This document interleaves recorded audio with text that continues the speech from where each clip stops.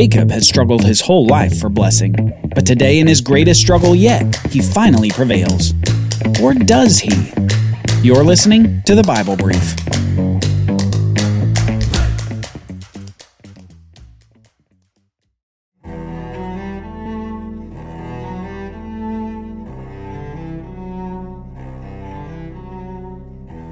Sometimes we get the idea that God's plans can be thwarted. We think that if we make a misstep or get on God's wrong side in some way, that His plans for us may fail or fall through.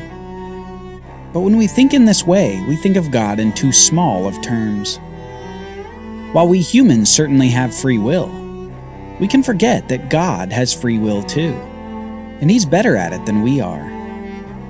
He not only has free will to do whatever He wants, but He uses it with perfect righteousness. God can use even our worst decisions, our worst moments, and use them to achieve His good plans and ends. He's not limited to using only righteous people or the best among us.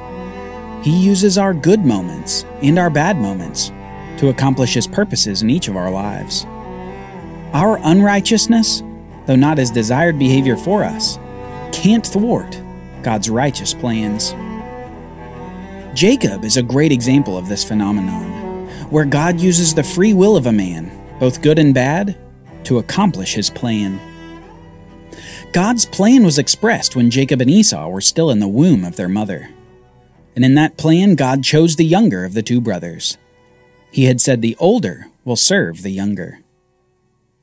As readers, knowing what God has said, it can be odd for us to read about the deal-making and deceit of Jacob. Many of his actions are morally questionable at best.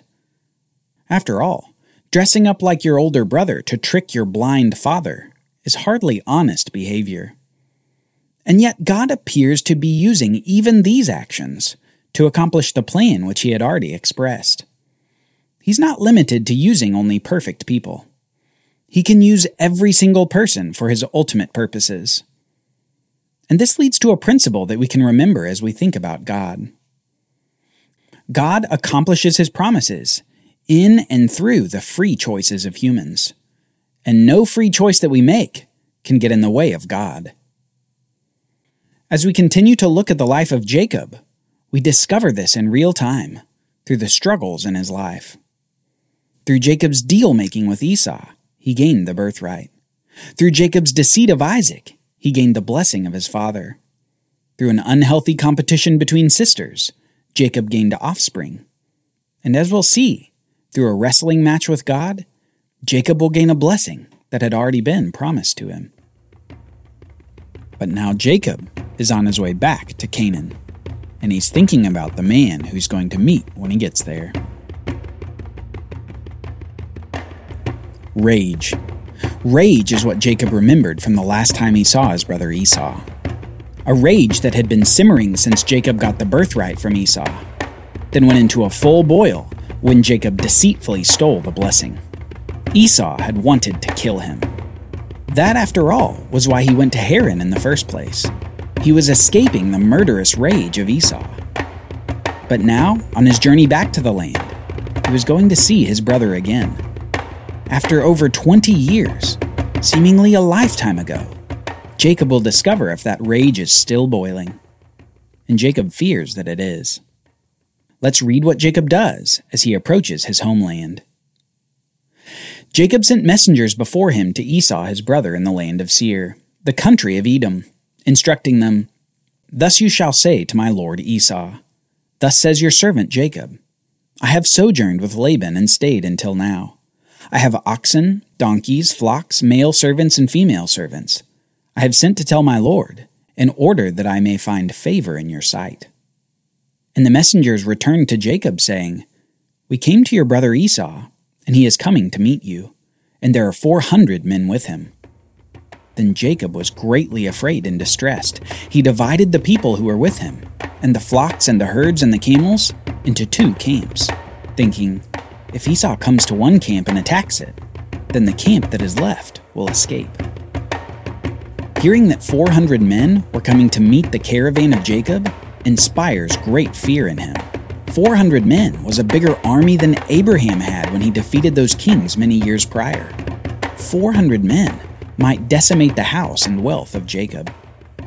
And so Jacob starts scheming to retain at least some of his property and family. And the first step is dividing his household into 2 camps. Spacing the 2 camps apart meant that if Esau destroyed one, Jacob could still retain the other. However, after this initial strategic step, Jacob prays, which is perhaps a clue as to Jacob's state of mind. Up to this point, we don't have any other significant proactive praying on Jacob's part.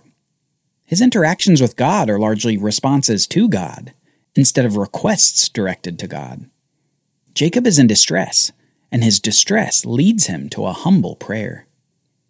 He prays, "O God of my father Abraham and God of my father Isaac, O Lord, who said to me, 'Return to your country and to your kindred, that I may do you good,' I am not worthy of the least of all the deeds of steadfast love and all the faithfulness that you have shown to your servant.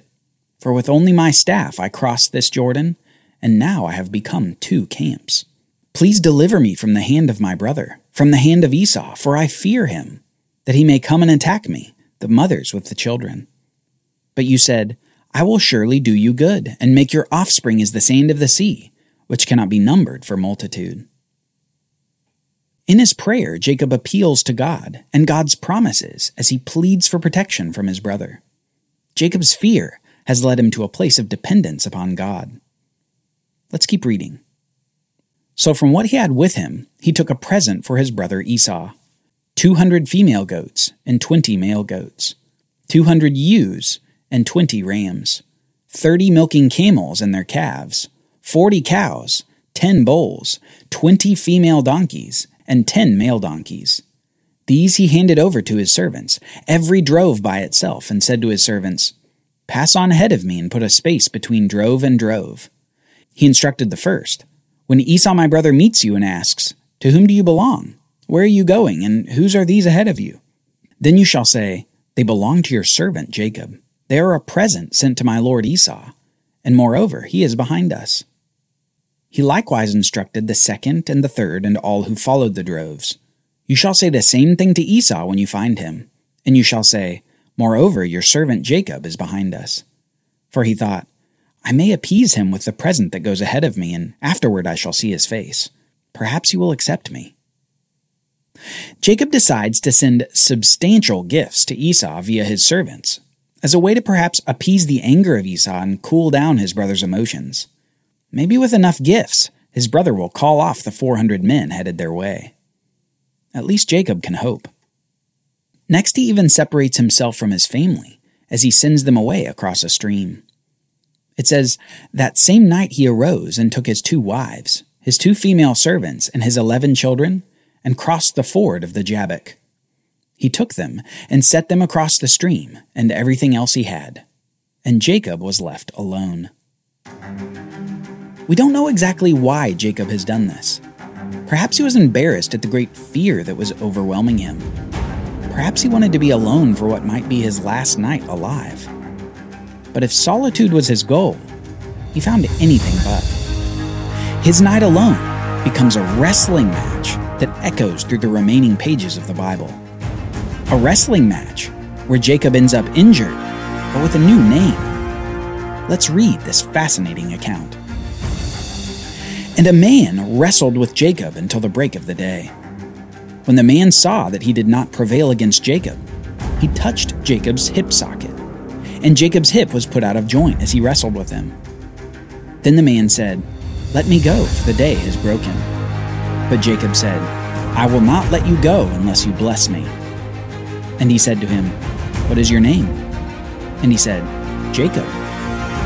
Then the man said, 'Your name shall no longer be Jacob, but Israel, for you have striven with God and with men, and have prevailed.' Then Jacob asked him, 'Please tell me your name.' But he said, 'Why is it that you ask my name?' And there he blessed him. So Jacob called the name of the place Peniel, saying, 'For I have seen God face to face, and yet my life has been delivered.' The sun rose upon him as he passed Penuel, limping because of his hip." Now, if you're a little confused, you're not alone. This account of the wrestling match at the River Jabbok has been of great interest to Bible readers since it was written down. A man wrestles with Jacob, appears to be losing, until the man merely touches Jacob's hip to put it out of joint. Jacob is then bound to lose, yet won't let go of the man until the man blesses him. The man blesses Jacob and then grants him a new name, but doesn't respond when Jacob asks for the name of the man. Finally, Jacob identifies the man as God. He names the wrestling venue Peniel, saying, "I have seen God face to face, and yet my life has been delivered." We need to make a couple of observations here before we can think about what this story communicates to us. First, clearly the man is not merely a man. He has the power to merely touch Jacob to injure him. He speaks with naming authority. He blesses out of superiority. And Jacob identifies the man as God. Next, Jacob prevailing over the man is accomplished before the power of the man is revealed in his injuring touch.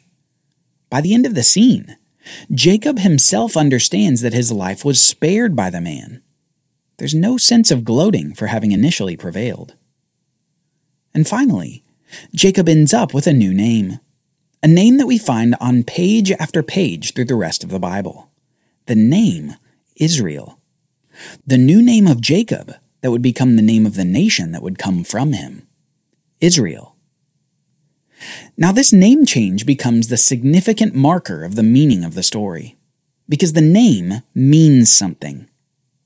Up to this point in his life, Jacob had struggled. He'd struggled and deceived and schemed for almost everything that he now had. And on the precipice of meeting Esau, he was considering losing everything he'd struggled for. Yet in this scene, Jacob struggles again, even after the hip injury caused by the man, struggling for blessing from God himself. And this man says to Jacob, "You have striven with God and with man, and have prevailed," before giving him the name Israel. Oddly enough, Israel itself has an ambiguous meaning. It can mean strives with God, but it can also mean God strives. It's as if with this name change, God is saying to Jacob, in your struggles for blessing, you've prevailed, but God has struggled with you. In this moment, God gives Jacob a view into the window of his life. God shows Jacob that Jacob wasn't struggling alone, but God had been there alongside, continuing his plan for blessing. Not just blessing Jacob, but blessing the whole world through the seed of Abraham, Isaac, and Jacob. But soon, the sun comes up, and Jacob sees his brother Esau on the horizon, along with 400 able-bodied men. The time had come. Jacob lifted up his eyes and looked, and behold, Esau was coming, and 400 men with him. So he divided the children among Leah and Rachel, and the 2 female servants, and he put the servants with their children in the front, then Leah with her children, and Rachel and Joseph last of all. He himself went on before them, bowing himself to the ground 7 times, until he came near to his brother.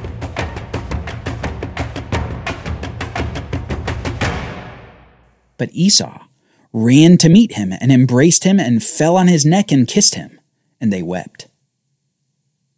Jacob, it turns out, had nothing to fear from Esau. You see, for the last 20 years, God wasn't merely working out a plan with Jacob. He was also working his plan with Esau.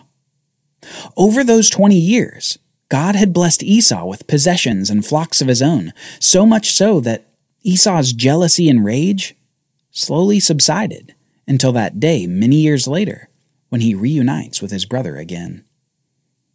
God did what Jacob couldn't because God was working out a plan. Alongside Jacob's struggling and striving and scheming was God, seeing and working all things according to his plan, a plan for blessing.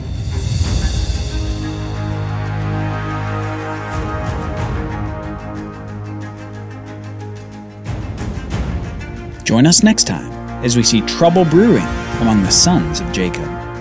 Trouble that begins with the violation of a sister, continues with the slaughter of a village, and ends with selling Jacob's favorite son into slavery. The Bible Brief is brought to you by the Bible Literacy Foundation, dedicated to helping people like you learn the Bible.